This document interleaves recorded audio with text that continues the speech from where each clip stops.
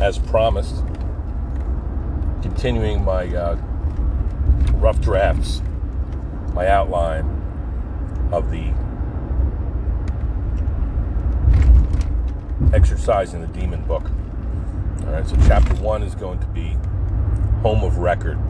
We used to call our birthplace or where we grew up our home of record when I was in the Marine Corps. So I think that's a pretty decent chapter title, but we could also call it Home Sweet Home or something like that. Well, there's no place like home. A few working models of a title. So where I'm from, okay, so I was born and raised in the Pine Barrens of New Jersey, a little town called Forked River. If you ran into somebody and they asked where you're from, and weren't familiar with New Jersey, you'd have to say Forked River, or I would say Tom's River, because people would remember Tom's River because they won the Little League World Series however many years ago. So that was a big deal. Tom's River's, that area is also famous for its bays and beaches and fishing. It's part of the Jersey Shore. I like to say if you drove straight across it, like where I'm from, is all the way east. If you drove at the waist of New Jersey, if you look at the state, and consider where I live now, which is in eastern PA, if I get on the Blue Route 276, and I just keep going. Go ahead, lady. Go ahead, fuckface. Okay. If I keep going on 276 East, go over the bridge in New Jersey, and just keep going through the Pine Barrens, I'm going to wind up in Forked River. This is a place that is within, or at least adjacent to, the Pine Barrens Preserve, which is many, many acres. I talked about the Pine Barrens before. Preserved acres, long, long time ago, so that we didn't develop them, fuck them over, destroy them. So the area consists of basically scrub pines, which is a bit of a stunted species of pine tree. A little smaller than you might expect out here in PA or other parts of the country. Even the loblolly pine that we talk about in Delaware, that's a very tall pine tree. These scrub pines, they're maybe 40, 60 feet max. So they're pretty small. And there's scrub oaks. I think that they call them scrub because they're smaller, they're stunted. This is probably due to the sugar sand composition of the soil. So there are some fertile areas in New Jersey for sure. That's why they call it the Garden State, is its motto, but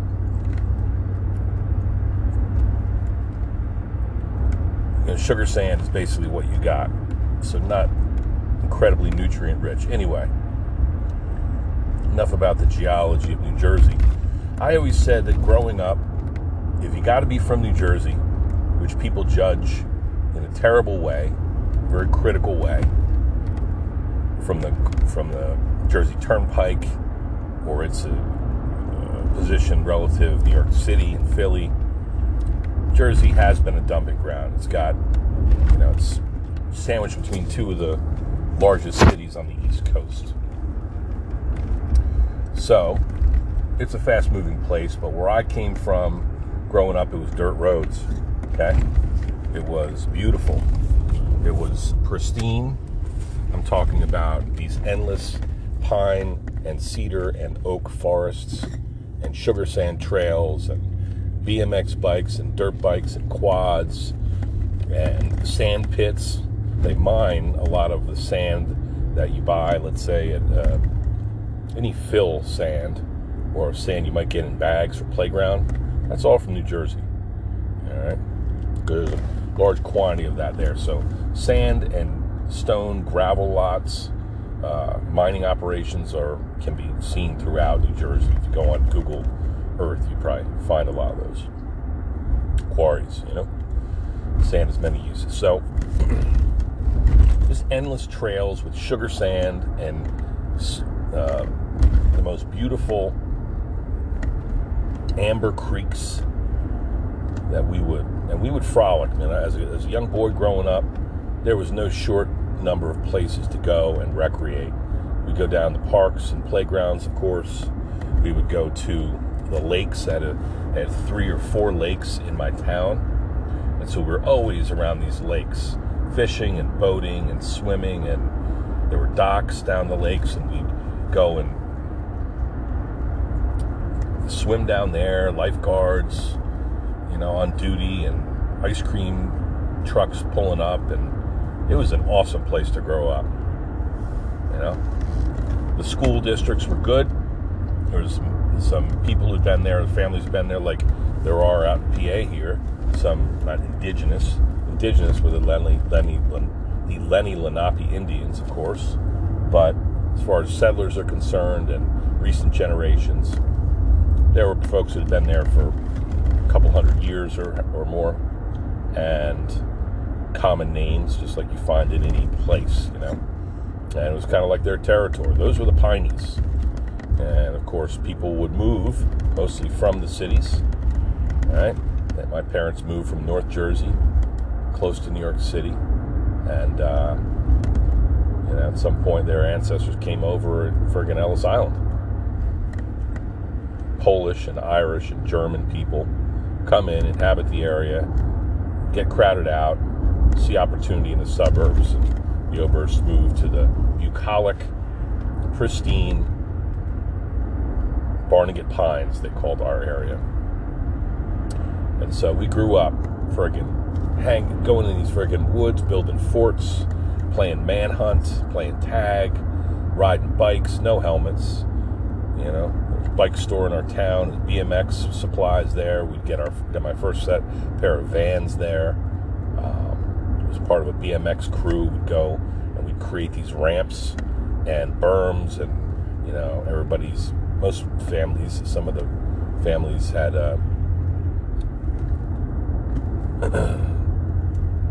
they had some land, half acre, something like that, a lot where there was partly wooded, and we would break out our shovels and dig ditches. And on the corners, driving through town here, you couldn't put a ramp here. Couldn't dig a ditch and make like a dirt ramp, but on every corner there was a little patch of woods and dirt. We would go in these places, and we would just freaking, like I said, build forts, chase each other around, shoot the shit. I smoked my first cigarette in some of those woods, kissed my first girl, saw torn out pages or dilapidated Playboy or Penthouse magazines out in the woods, and man, we just had a fucking great time. We all had BB guns, we all had dirt bikes, and we did a lot of cool things, of course, outside. Now, that's not very common anymore. It's like a niche industry, is being out there and appreciating nature. But that's why I find myself out there along these creeks and parks and stuff, because those are really some of the only places left to go where you can do this sort of stuff. So when I think of my hometown, I think about the endless recreation outdoor in the woods, picking wild blueberries right from our backyard. You know what I mean? In the woods across the street, blueberries. It was like a Jumanji in the woods across the street from my house. We'd go in there and we'd stalk each other, the kids from the other block. They'd come in there and they infiltrate your fort and chase you away. And we're always scared of, or on the alert at least, about big kids.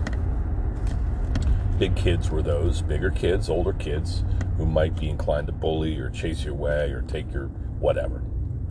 And it was a different time. There's cinematic portrayals of growing up and living in the 80s as a young person. Of course, MTV, the original MTV, Stand By Me, even though it was depicting the 50s, it was a sort of thing that everybody saw, movies like that, and wanted to emulate or could relate to, going on an adventure with your buddies. doing something risky.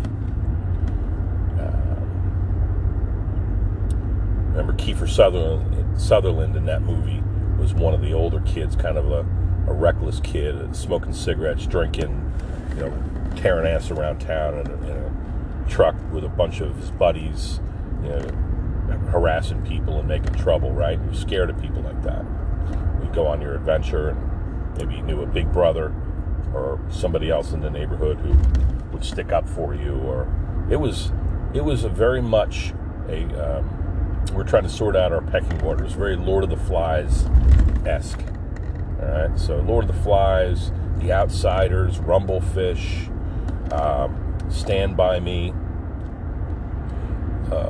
shitloads of comedies. HBO was big at the time, so maybe I got my first. I listened to Eddie Murphy Raw and Andrew Dice Clay and George Carlin, and saw Mike Tyson fights. We would rent them, the beginnings of pay-per-view. Everybody would get together and split a, $50 Mike Tyson fight. And Dad would sit on the couch with a beer and kind of mimic the punches, like throw the punches with his shoulders and his, grimace and hiss and that sort of stuff, watching the fights go down. And that's the sort of shit we did. We'd get down to the park. I had some really good friends growing up. My buddy Rocco, I've mentioned before, and his family. I was an honorary Minichino. I always say that I was, by virtue of growing up in South Jersey, I'm kind of like a de facto Italian, because it was a lot of Italian culture, a lot of good restaurants, great pizza, a lot of, tongue twister names.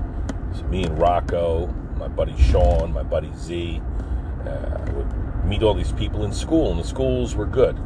I remember my teachers. I remember the fields. We were at recess. I remember getting on the bus and the sound of as the bus would shift through its gears, the sounds of the bus and the community coming to our bus stop, and the makeup of the bus stop, where you'd have, again, kids of different ages going to different classes that were taught by different teachers, and everybody compared notes and talked about what was going on in school, and more importantly, what would happen after school. We would hang out around the neighborhood, and immediately, once we got home and did any homework or avoided doing homework, we'd run over to our friend's house and have as much fun as we could. It was the time in the 80s of Latchkey Kids, which I've mentioned before, podcasting, where, both parents worked, hopefully. The economy was pretty good. They called it the Mercedes 80s, some people did. Anyway, and my town had some opportunity. My parents were both employed by the energy sector.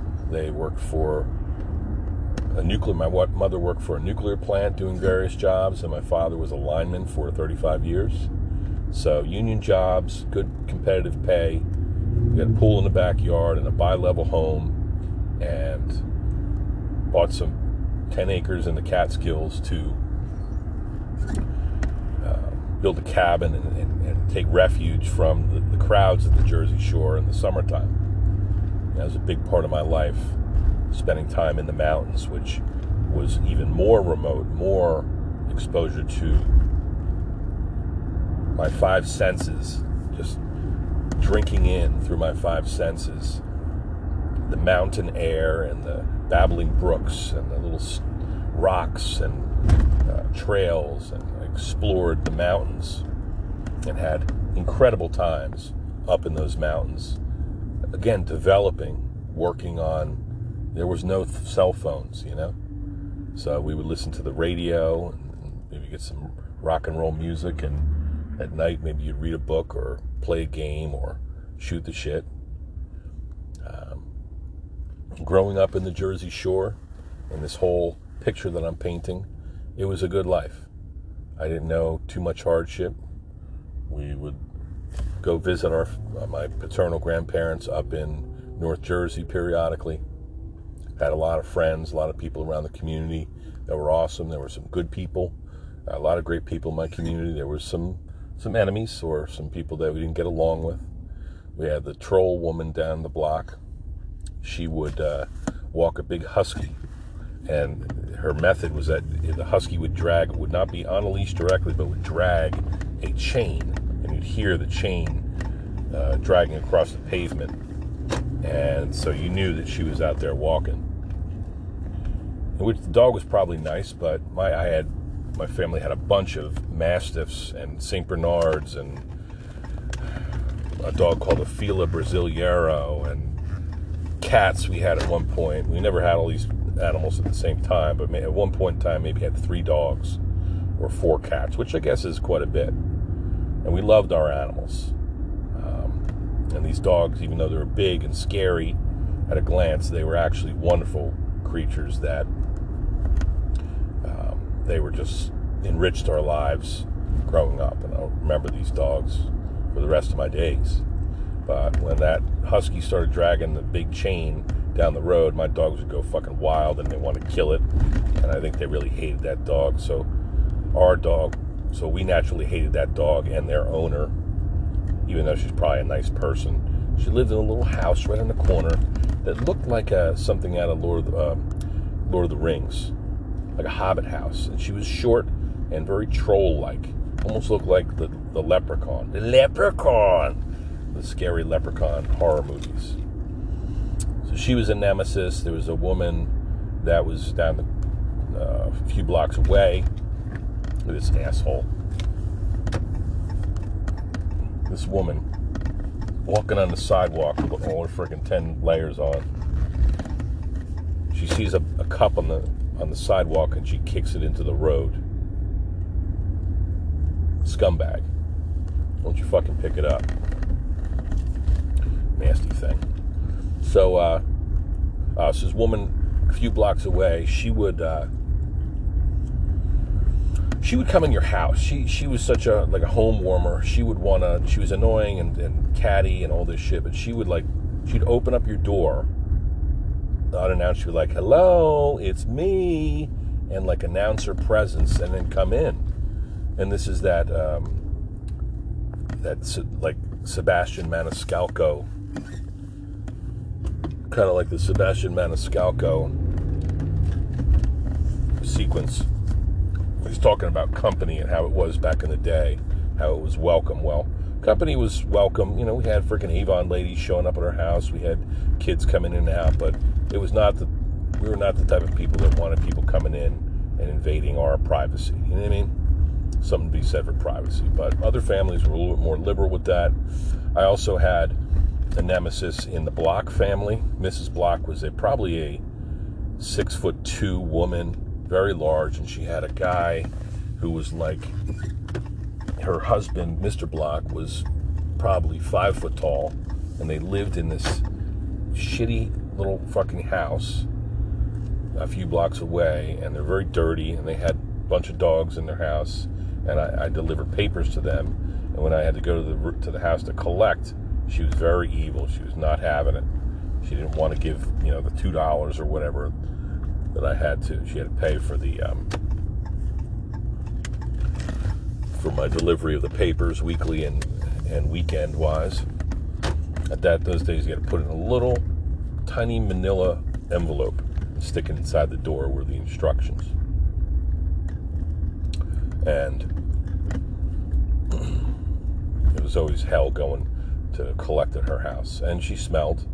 I was talking in the past, when you open up a friend's door or even go trick-or-treating or something like that, and you come to somebody's door and they open it for you, they had familiar smells were like Italian food, hopefully, and then you got cigarettes and beer, and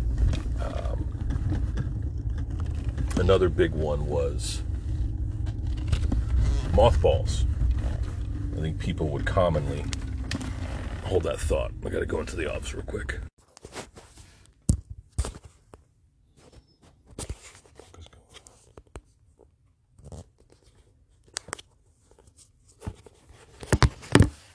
Check. Okay, continued. Chapter 1 continued. It's talking about the smells when you'd open somebody's house. This is relevant because this is our community, man. This is what was going on. I mentioned food. I mentioned dogs are worth mentioning. Cigarettes, mothballs were very common. And people would scare away critters, which there were a lot of in our community, using mothballs. Raccoons, perhaps, get something under your foundation. Anyway, this is what was going on. There are local hangouts. We would go to a place called Devil's Ditch, right across from 7-Eleven. We'd go to 7-Eleven, get a big gulp. All right, get some bazooka gums or some sort of candy.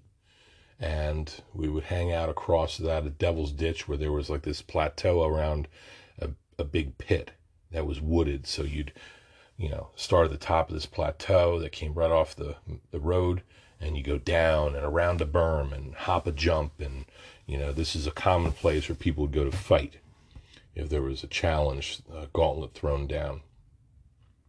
Then Devil's Ditch would be the place where it would go down. All right, hey, meet me at Devil's Ditch at 3 p.m. after school. Shit like that.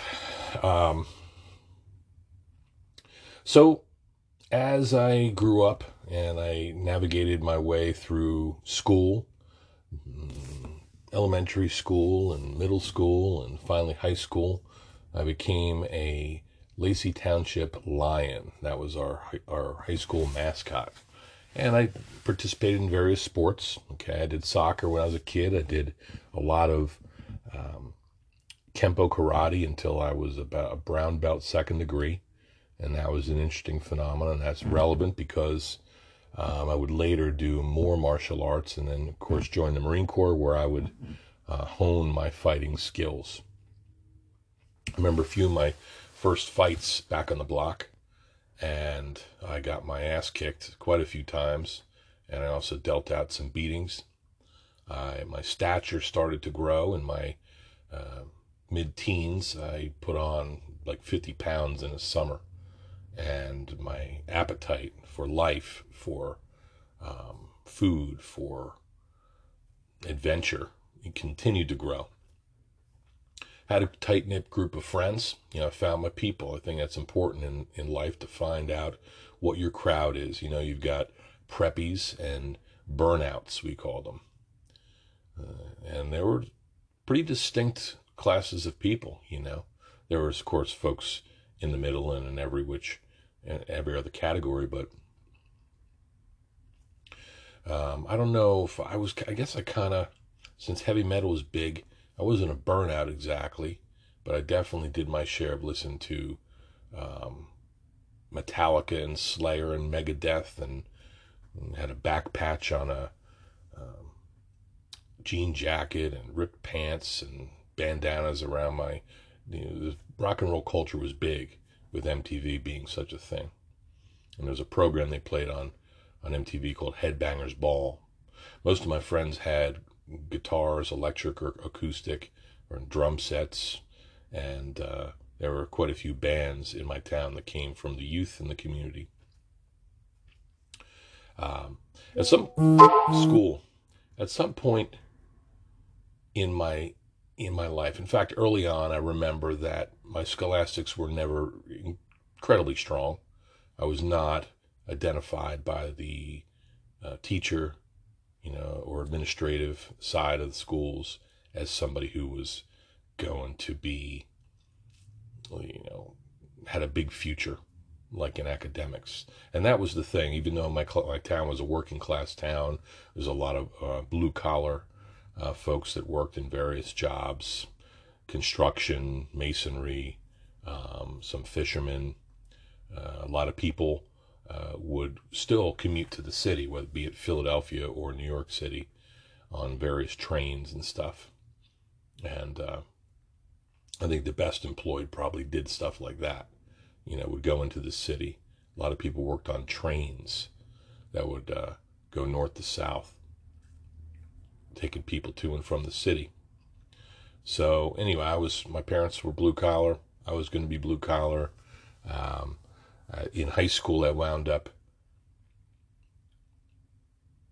going to vocational school because I had not done well, and they were like, okay, we're going to figure out what Aaron's going to do with his life. Let's get him in some sort of direction.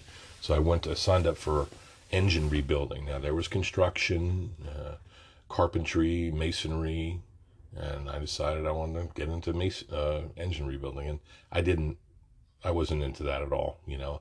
I learned a lot. It was an interesting experience. I passed. I was definitely, I did well in that program, but I was in the little classroom, found myself in the classroom a lot, reading muscle mags and health stuff. And then eventually, as everybody was trying to figure out what they were going to do with their life, because that was a real important thing. Like you had to, as a young adult, you had to find what you were going to do. Something. I had various jobs. I was a paper boy. I was a dishwasher. I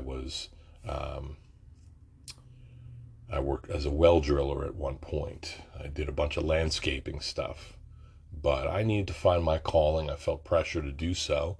And I found myself in some trouble, which I could talk about and have mentioned before. I'll give you some brief examples of that in a moment. But I identified with the military. I liked other movies that we had watched growing up in pop culture were Rambo and all the Arnold movies like The Terminator and Commando and all that stuff, Predator.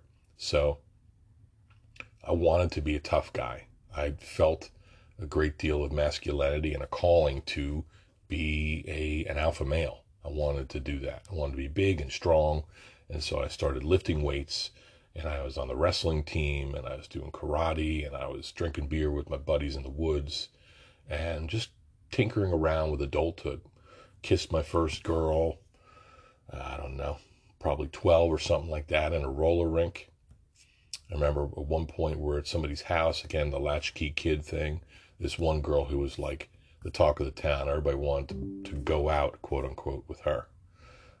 Will you go out with me, sort of thing. Do you like me? Yes or no. Do you like me? Yes or no. Will you go out with me? So me and my buddy, we went over her house one point in time, and we took turns kissing her to like gauge who was the better kisser. And there was another girl too who was kind of like a comparative hag, and we would kiss her too. But I mean, kissing, heavy petting in the movies, roller rinks, down at the park, at somebody's house, very, very common. And so that's where we explored, relationships and sexuality and all that stuff. And I did pretty well. I lost my virginity to a girl who's a couple years older than me. I think I was 15. And we were all at a party drinking, and the girl had a real bad reputation, and she was kind of on the burnout side, but she had it in for me and just basically made a move, and it was quick and aggressive and ugly, and huge regret thereafter, because she was not somebody that I wanted my first time to be associated with. But I also, as a young man, I wanted to get over that hump, quote unquote, pun not intended. I wanted to get past that so that I could say that I was no longer a virgin, and that I had some experience, and I built on that from there. In the weeks that followed, that girl wanted everything to do with me be like boyfriend, girlfriend. I'm like, no. And then people knew about it, and it's just embarrassing. Anyway, this is what young people do, right? Everybody's got a story like that. Some point in my teens, my 16, I believe I was 16 years old, because I wasn't driving yet, I worked at an Italian restaurant called Signori's. I was a dishwasher and a prep cook, and I was big and strong, and Grateful Dead tie-dye t-shirt on, and strutting around the kitchen. My chef was Andy. He was a real nice guy, treated us well, fed us well, took care of us when he could. And I met a girl in there who was a bus girl, and she was beautiful. We fell in love quickly. We were together for about 3 years throughout my high school. She was a year ahead of me, and I just loved her so much. And so much that when I finally went away to the Marine Corps, I asked her to be my wife. And then, of course, standard Marine Corps experience, military experiences that fell apart. And um, I got a Dear John letter less than a year into my time in service, as I was on a naval vessel crossing the Mediterranean, 6-month deployment. That was a test, certainly, and it ended ugly, and I was just heartbroken, But it was important that I went through that so that I could go on. It's one of those unfortunate, painful, but necessary rites of passage. Your first heartbreak. Um, Everything was rosy up until that point. It was going to be she and I together, and forever. And it was really, I don't think anybody could have predicted the outcome, but obviously I'm glad it happened. I love my current life, my wife, my kids, my family, my sphere. Some adventures that I had when I was a young boy, a little trouble that I got into. Let's just get into that real quick. Um, my buddies and I conducted probably the most impressive prank phone call that has ever occurred. I'll try to keep this brief. My sister had a terrible, possessive, evil boyfriend, and he was a couple years older than us, bigger, stronger. He was a bully. He was a burnout. He was really heading into treading deep waters. And so when I was 14, 15, he had us drinking beer with him, smoking weed, blaring to the music, getting in trouble. And my sister just loved this guy. Their relationship was something that was real, that really shook my family and tore it apart when I was a kid. So, but my parents, they would go up to the mountains. So they go to our mountain house and they, do whatever, relax up there, decompress from their work and their lives and all the providing they did for us. They would occasionally leave me in the care of my sister, and that was dumb because the boyfriend would come over and somebody would buy us beer and we'd have a party and we'd jump off the roof into the swimming pool and all kinds of shit. So at one particular juncture, it's late at night, now it's midnight, let's say, and we start doing prank calls, and the boyfriend decides he's going to prank call an old flame. This is the type of guy he was, he's calling old girlfriends. My sister's asleep. She's, throwing in the towel for the night. And this guy starts calling old girlfriends. And he says, hey, let's do a prank. So he calls this old girlfriend. Her mother answers. It's like midnight. So why the fuck would somebody be calling, talk to a teenage girl at midnight? I mean, there are very good reasons for that, but maybe it's not that uncommon. But I'd be pissed if I got a call that late on a landline, right? So the woman answers and she says, oh, hi. The kid's name was Chris. Hi, Chris.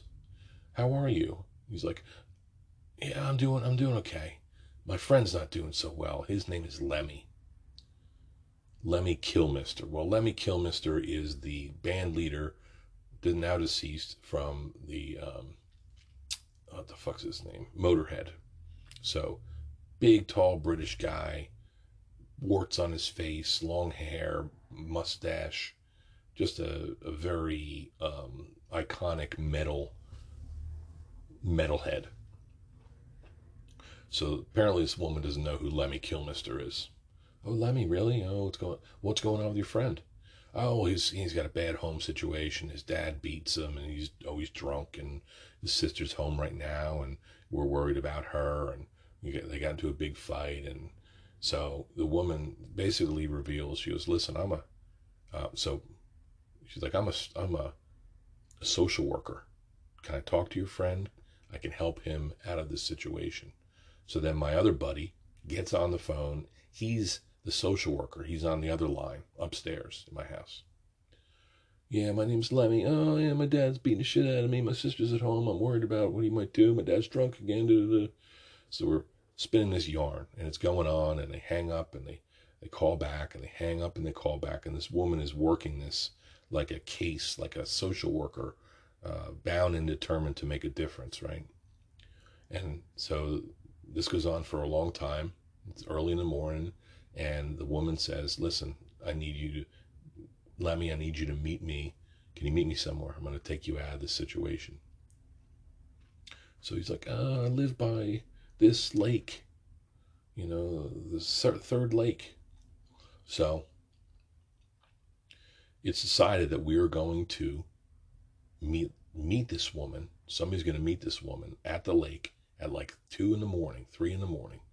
And she's going to help Lemmy escape this terrible life. So that person is me. I'm going to be the decoy. I'm going to be Lemmy. See if this woman really comes. So we've been drinking all night. I'm 14 years old.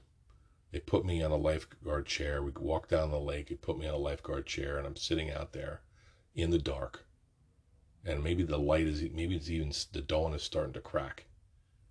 And I'm like sobering up. I'm like, man, this is crazy. I'm going to go to fucking juvenile detention center. This is ridiculous. I'm going to get out of here. I was just about to leave, and a little car, remember it was a Dodge Omni, pulls into the sandy lot across from the lake. And now I'm looking out onto the lake, the chain link fence about 20 feet behind me, sandy beach, pristine lake, a little fog rolls in. Here's this little Dodge Omni. 2 women jump out with clipboards. Right? And I'm Lemmy. So, a woman comes over the fence and says, excuse me, Lemmy. I ignore her. For like a minute, I ignore her. And I finally turn around and say, Miss, I'm sorry. I'm not Lemmy. You looking for somebody? She's like, Lemmy, yeah, this good boy called Lemmy. And she's like certain it was me, And I try to convince her, and I said, listen, miss, I had a fight last night with my girlfriend. Yeah, I'm 14. I had a fight with my girlfriend last night, and we broke up, and I'm just really sad. But other than that, I'm okay. My name is not Lemmy. I've heard of the guy. I can try to get in contact with him. You in contact with him if you want. So, she says, oh, okay, Lemmy, okay, if you really, you heard of him, right? You give him my card. I said, yes, I certainly will give him your card. I might see him in school tomorrow. And she turns around and starts walking across the road and to her car. And here comes the dickhead, evil boyfriend, Chris, with my buddy, 14-year-old Sean, riding double on a mini bike. You know what they sound like, right? Here they come. It's like freaking 5 o'clock in the morning. The sun's barely coming up. And they blow a stop sign. There's no traffic out there. They blow a stop sign right in front of where we're at. And they bounce around a little bit and almost lose control of the mini bike. And then they said, hey, Lemmy, what's the matter? Your dad been beating you again? And they laugh their ass off and they tear away. And I'm sitting there, my head in my hands. And I just freaking flipped out and I ran. And I don't know what happened after that. I know I went home and I was pissed. And I'm like, you guys are going to get me fucking arrested. This is crazy. What if this people know? This is, of course, before the time of cameras and phone tracking and all that. This was a simpler time. So I was pissed at them, and we laughed, and eventually I got over it. We laughed and carried on, and couldn't believe the prank that we had just pulled. Absolutely crazy. And so that is the story of Lemmy. That is the kind of trouble. That's what I was up to in the darkest moments of my youth. And there were never any repercussions for that. We never got in trouble. I'm not proud of that, but it was something that happened. And if my kids ever did that, I'd kill them, right? But this was part of what I was up to. On another occasion, I was down at the beach, and it was a big surf day. And again, my sister and her boyfriend drove us down there, and we were going to go boogie boarding, but it was like around the time of a post-hurricane. So big swells out there, big dangerous swells. But that's when surfers and bodyboarders like to get out there and work and play, rather. So we couldn't get through the shore break. Our little skinny arms, bodies, we couldn't get out there. So we needed a little bit of an edge. We went to the Surf City Five and Dime, which still exists today, and we got these we located these paddle assisters, which were like neoprene gloves that leave an appearance like you are a frog, some sort of amphibian with webbed feet, so you can paddle faster. We located them in a little store, a little rundown place with 4 or 5 aisles of beachy stuff. And we decided we were going to steal them, but they were held together with these plastic security tags. And at the counter, they would have to disconnect these things, and then it wouldn't beep when you went out the door. So we tried to disconnect those, and shit, what are we going to do? We got to get rid. We had stolen plenty of times before, whether it was tobacco or condoms or gum or whatever the fuck. We'd done all that shit. So now I'm stepping on these things, and I decide I'm going to rip them a little bit. I'll rip the tag out. Stepped on one glove on the ground, picked the other one up, hoisted, ripped them, ruined them, but they might work. So we stuffed them down our pants and walked out of the Five and Dime. Beeper goes off. Manager comes, grabs us by the arm. Cops are there soon after, and we go to jail, man. We're kept in a holding cell. Our parents come pick us up, and the ride home, my parents had to leave work. Again, the whole latchkey thing. That's how a lot of these sort of trouble could be found. There was no supervision, right? So my sister and her boyfriend, they see us get arrested, they take off. My parents come pick us up. My mother does. She's pissed. She's making threats. You're never going to hang out with your buddy John again. So forget it. And you're grounded forever. My dad smacks me in the side of the head, jostles me, temporarily incapacitates me. He said, "You just ran our name through the dirt," and that hurt more than the actual blow.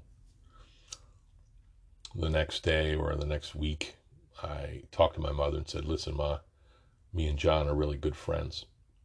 So I would really like to hang out with him. We're on the same wrestling team. We're in school, every class together. We fucked up, and we're sorry about it, and we're obviously going to pay." And she said, "Okay, you can hang out with John. Tomorrow I'm going to pick John up, talk to his mom. I'm going to pick him up at, we're going to pick him up at 9 a.m. And she picked him up, loaded in the car, went down to the recruiting station in Manahawkin, New Jersey, where we met Marine Corps recruiters. And they told us about their stories. They're just back from Iraq, and they look sharp, and they're muscular and in shape and proud, chest out, head up, squared away in every sense of the phrase. And we knew that we were on the wrong track, and we needed some kind of focus for our energy, for our testosterone, some kind of adventure, a challenge, something to focus us. And so we bought in hook, line, and sinker. We atoned for the shoplifting by doing community service, where I raked animal dung at the Popcorn Zoo in Bamber Lake, New Jersey. Pretty cool place. And loaded carcasses into dumpsters and stuff like that, roadkill, and so on and so forth. Picked up cigarette butts alongside the road with a crew of adolescent, juvenile troublemakers. And it was kind of like prison because you could see, while you're walking alongside the road, that these people were plotting to do whatever, go to the next party, drink their next beer, smoke their next blunt, or, some of them were up to no good, big time. But we learned our lesson, and we decided to change our path. And like I said, my buddy John and I were determined that we were going to join the Marine Corps. And so we started going to these. We'd go to the delayed entry program meetings. They had meetings monthly, and when we got when we go to these meetings, we'd go to the places above the marshals. There's a couple of recruiting rooms at the end of the hallway, and they had a pull-up bar in the door, and they had pictures of all the Marines that were shipping out to Parris Island, and all kinds of plaques with knives on them, the K-bar knife, and all that shit. And these guys were tough and interesting, and we would go there. When we got our license, we would go there and hang out with them at every friggin' opportunity, And when the door was locked because they were out doing something that had to do with recruiting, we were disappointed. We'd go away for an hour or two and come back and hang out with them.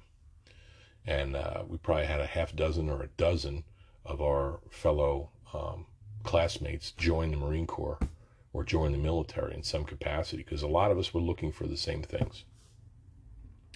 So this is my story of growing up. The good, the bad, the lessons learned, and I often wonder, I reflect upon my hometown and who I was then, how it all started, the experiences along the way, and how I can use those memories to how they got me to this current place in life, and how I've used them as learning points, stepping stones, warning signs, leverage to build my current life. I think that it's important that everybody think about their youth and try to recollect some of the old friends in the old neighborhood. And so my immediate action for chapter 1 would be for people to go home, to visit their hometown, to walk down their community streets, to visit that old park or playground, to drive by, their old house and school and neighborhood, and see how things changed and see how things are the same. One of the things that I talked to my wife about yesterday is that, she went to New Jersey for a cheer event yesterday. And as she went, I took her by the Jackson Outlets in Jackson, New Jersey, which is about half hour from where she grew up. And when she went there, it was like that. It was like, wow, the outlets. I haven't been here in 15 years. And there was a lot that had changed, but the same two stores had the end locations in the outlets. It was like Talbot's and the Gap or something like that. Or that street sign that's the same, or that tree that still stands, or that little house. Isn't that interesting? So walk down your streets, reconnect with your youth, and consider where you are now. How did these things influence you, your path? Also, reconnect with an old friend. Cut loose anyone who's an anchor, who you're still in contact with throughout, from back in the day, that is an anchor today, and perpetuates bad memories or creates problems, or what I'm saying. So make or break a relationship from back in the day. Maybe that might even mean cutting loose a family member, that's been part of dysfunction for you. So that's our first chapter's immediate action, or practical application, or an enabling learning objective. How do we use this information? Break. So that is almost an hour where I'm from, who I am. I'm sure I left some things out, but I think I also added some details that I hadn't previously considered. Obviously, this needs to be pared down. If I was writing it, I could better, um, do that, edit it down. But I envision maybe in the future listening to this and writing simultaneously an outline, then details, paragraphs, chapters, and finally the immediate action for you. So, got a lot of good content. Maybe I'll hand it to that ghostwriter, edit it down. Love and respect. Chapter 1 complete.